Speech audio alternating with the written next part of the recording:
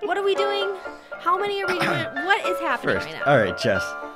What movie did we just see? Honestly, what's it called? The Unbearable Weight of Massive Talent. That is correct. That is quite a title. Starring Nick Cage. Nicolas Cage. And Pedro Pascal. Pascal. Pascal? I thought it was Pascal, Pascal. but it's Pascal, according to the Google. Yeah, I don't know. I mean, Spanish, I would definitely say an A as an ah sound, but, I guess we'll trust Google. So, Jess, we prepped for this movie, watched a few Nick Cage movies like National Treasure 2, So much fun. Pig, So good. which is very good. Pig, I told Jess when it ended, if it was 20 years ago, Nick Cage would be nominated for probably Best Actor. Oh, Mita's getting a bone right now, so hold on a second. He's digging through his drawer of his little toys. He has a toy box. We got one. It's a little stuffed. If he wants to play with that one, that would be fine, because that one's actually quiet. He got the squeaker already. Okay, so in this movie, Nick Cage. Yeah, what else we watched? We watched something else. Oh, USS Indianapolis. We did. Netflix kind of stuff. Did we watch one more? Is that it? Lord of War. Oh, we did. Lord of War. Oh, Mita's got a bone now. Yeah, at least he's going he's over taking there it with pretty it. far, He's, not bad. Yeah, I'm pretty excited. It's one of the heavier ones too. Good job. Wow. So in this movie, Nicolas Cage plays Nicolas Cage. Yes. And it's kind of like a running joke almost. I mean, this is the first wide-release Nicolas Cage movie where he's starring in over a decade. He's made plenty of movies. Most have gone like right to Netflix kind of thing. Not like they're all bad. Pig. Fantastic. Yeah, there's a few that have been like on Rotten Tomatoes over 90%. A few? Like what other ones? Joe, we saw that back in like 2014. Mandy. Did we see Mandy? I don't remember. And Pig. And like I said, Pig. I love how I just don't get an answer. So yes, he's made some bad ones, but he's made some pretty good ones. And it's Nick Cage. People say like, oh, he accepts anything, does any script. It's like a joke kind of thing. But here he is playing himself in a movie where Nicolas Cage is kind of down. He's like contemplating retirement, and then he gets an offer for $1 million. And since he owes about $600,000 in debt to a hotel, he accepts the role of being himself and going to a birthday party for $1 million. And comedy ensues. yeah, pretty quickly we learned that the CIA is investigating the man who's throwing this party. Yeah, Tiffany Haddish is in this movie. Tiffany Haddish works for the CIA. And who's that other guy? That guy is in like... I know. He's He's just- like a Mark Wahlberg, John Cena, cross. But he's in some comedy I can't think of. Like, I expect him to appear in those like R-rated comedies. I don't know. Like, I almost want to say he's in the other guys, but because he's like a mix of like those. He'd be like in like Hall Pass or Game Night or like a Will Ferrell movie. We'll figure Yeah. this out. We should know, but we're not going to look into it yet. Real quick, Jess. Rotten Tomatoes, I have not looked. What do you think the score is for this movie? Man, that is a tough question because you've got, Pig on Netflix at 90-some%. So then this movie comes to the theater, but again, just for audience enjoyment. So I would say the audience should love this movie. Like the audience score should be like 90-something. I agree. Critics, I mean, movie within a movie. I do appreciate that. I don't think the critics will like it. I'll say 67. Okay, so I've not looked, but I really feel this is a 96 Stop it. to 98. Who would not like this movie? I mean, I'm saying the audience Well, but loved it, but critic-wise, even for the critics, this is a movie that transcends the big screen. This is a movie within a movie where characters are aware of themselves. right, he is playing himself. Yeah. So we are part of the joke because it's become a joke. He accepts any role, does anything, but here he is on the big screen playing that character, right? And you have Pedro, everyone loves Pedro at this point, right? Yeah. It's a fun movie. When things get kind of like, they acknowledge like, oh, there's kidnapping in the movie now. Like, it's so aware of itself. And they're like writing a movie within the movie. So how could you not like it? So we're going to click over to Rotten Tomatoes. I'm going like high 90s. Okay. Because I just feel like I'm so confident. Like, I really enjoyed it. even if you have like a basic understanding of Nick Cage, you should like the movie. If you're a big fan, you're gonna love it. What we got, Danny? Hold on. He's scrolling.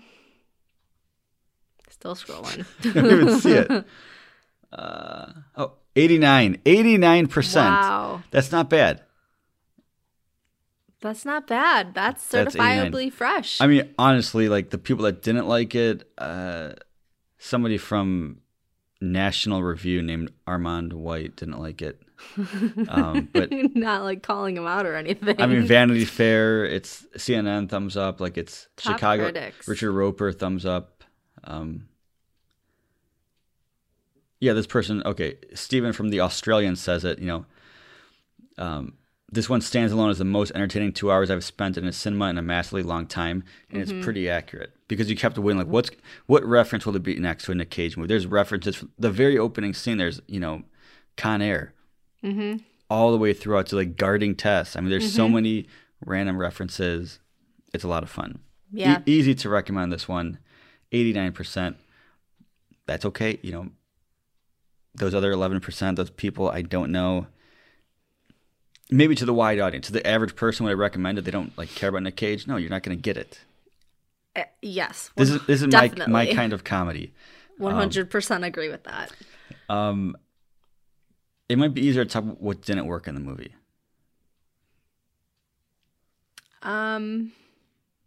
Yeah, give me a minute, because there was definitely something like I almost looked over to you, like I started to look over to you and complain about something. But then I didn't. I was like, we're mid-movie. We don't ruin the movie right away for that.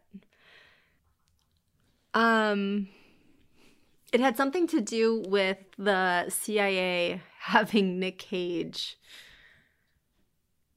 Oh, that was my question. So, is it a spoiler, Jess? Let's just go into spoilers. Let's just go into spoilers. Go see it if you like Nick Cage. If you don't, it's a fun movie. Well, listen, if you don't like Nick Cage, you're missing out on some good movies. So go through, watch The Rock, City of Angels. I mean, this guy's got a wide variety. Like Family Man, Gone in 60 Seconds, National Treasure. Mean, there's something out there for everybody, even the kids. That's National true. Treasure. That is true. Yeah, The Croods. Croods 2. Yeah.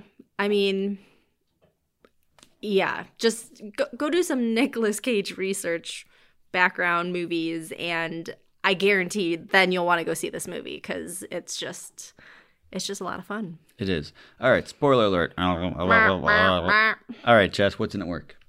Okay, so my question, having Nick Cage be the CIA spy, right? Like spying on Pedro. At first, like, the whole guilt factor, right? Like, hey, listen, every time you look at your daughter, like, the kidnapped daughter is the same age, and, wouldn't you want to do it? And, okay, like, the guilt I kind of get, right?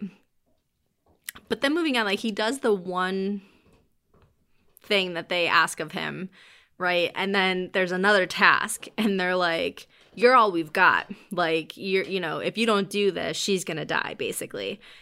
They had no idea Nick Cage was even going to walk off that plane, but they were there. Like, they had a sting operation set up. So what was their original plan? Why is he their only option at this point? No, that's valid. And that's where it gets into it. I almost expected them not to really be a part of the CIA at one point. Yes. But at the same time, what's great about this movie is everything's justified because we're watching a movie where they're writing a movie as they go, essentially. They're talking what's going to happen next. Mm-hmm. And like the relationship, the kidnapping, things just start to happen that like they're calling out as like typical, like we've all seen it before, but they're going to do it better. So that's where I can't judge it like a normal movie because the CIA would not just let Nick Cage go over there and like give permission to kill like the leader of this cartel. No, especially after the first operation went horribly. Right. And that's what's great about this movie. He's acknowledging like he's becoming the action star, like in his real life. We're also watching the movie on the screen. I mean, the end finally, like when it cuts over to Demi Moore is in the movie, and you're like, whoa, wait, what just happened? Like, they made the movie. In the movie. There's a lot going on. That's where I can justify, like, all right. if if they didn't acknowledge like they're writing a script and the family got flown there and was kidnapped, yeah, I'd feel kind of like, okay, it's got to happen. We've seen it 1,000 times, but they acknowledge when they're in the movie, they're talking about writing a script, and Nick Cage suggesting that someone needs to be kidnapped, and then his family shows up. Like, there's a lot, almost like adaptation, which is a great Nicolas Cage movie. Oh yeah, probably in his top like 5 performances. In this movie, Nick Cage is imagining another version of Nick Cage, like a younger self or something, right, that he's talking to, and it's very adaptation a little bit. That wasn't from like a specific movie. I don't know. Character. What was that? I asked you in the beginning. I thought I just missed it, but no, it was like I think you're right. Like it was a combination of like Pretty Boy, City of Angels, like I don't. Maybe if Ghost Rider. If it's something, maybe it's like a character from the 80s I don't even know about. Oh, maybe. I have no idea, but I mean, it's him in like a leather jacket. Clearly like CGI or makeup face to look like younger, but it's kind of funny.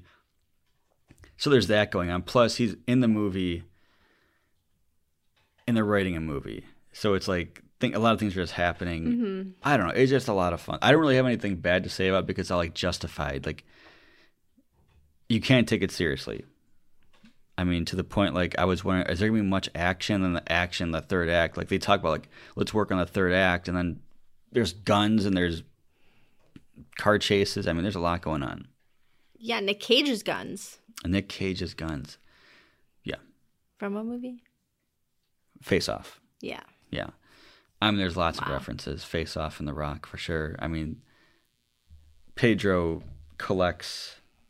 We got a buzz going on. Merchandise.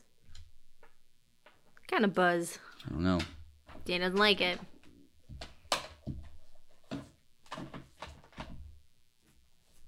don't like what I'm hearing, people. Mic check. 1 2 1 2.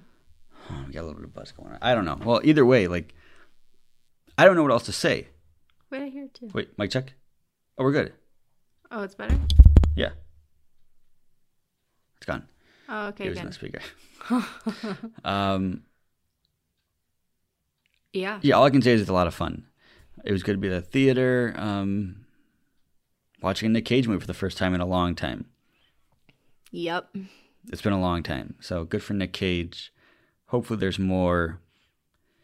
If not, like if this movie's on Netflix, I think everyone's going to watch it. It's tough to not recommend. I mean, it was pretty funny. Lots of funny moments. Not like rolling on the floor laughing, but like some pretty good moments. And we looked at each other a lot throughout this movie. Oh yeah, I mean, like the inside jokes, references to previous Nick Cage roles. It's great. Yeah, and like the one Justin and I talked, not almost watched it. We talked about Guarding Tess. It's like a random '90s movie that the Valley View bus would always have, like going to like Holiday Valley. That's one option, Guarding Tess. So lots of fun moments like that. I mean, even to like you can relate to what's your all-time favorite movie, what's your top 3 favorite movies. It changes. Like you don't know the answer to it. In this movie, Pedro is. I mean, he has what? The one movie I never even heard of. I know. The Cabinet or Island or something like that. Yeah. We have to look that up. Face Off and then Paddington 2. Paddington 2. I wonder, like, does that have anything to do with the studio? Like, I have no idea, but it's so unexpected and random that it works because it comes back later in the movie too. I mean, it's the ending. It's kind of perfect, but it's also where if this was not this self-aware movie, it would have been like that's a bit much. But like writing the script, I'm sure they knew like, yeah, we need this to happen, we need a script. Oh, the end has to be something like emotional like that with his daughter. Paddington 2. It's kind of perfect. I don't have anything negative to say about this movie. It's an easy recommend to anybody that.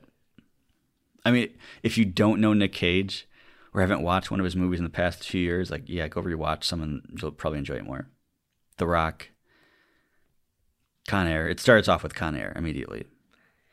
Yeah. I mean, I will say, as much as, like, Dan and I have very different senses of humor, this one still worked for me, but you have to tap into that, like, you have to almost think about it, like pay attention and, appreciate the throwback, I don't know, like what type of humor. It's not like the roll, yeah, like you said, like rolling on the floor, like in your face, like I'm gonna make you laugh comedy. It's like it's some dry comedy. I'll go along with that, which I love. But also, I mean, some references, if you don't know the movie reference, yes, you're not gonna get it.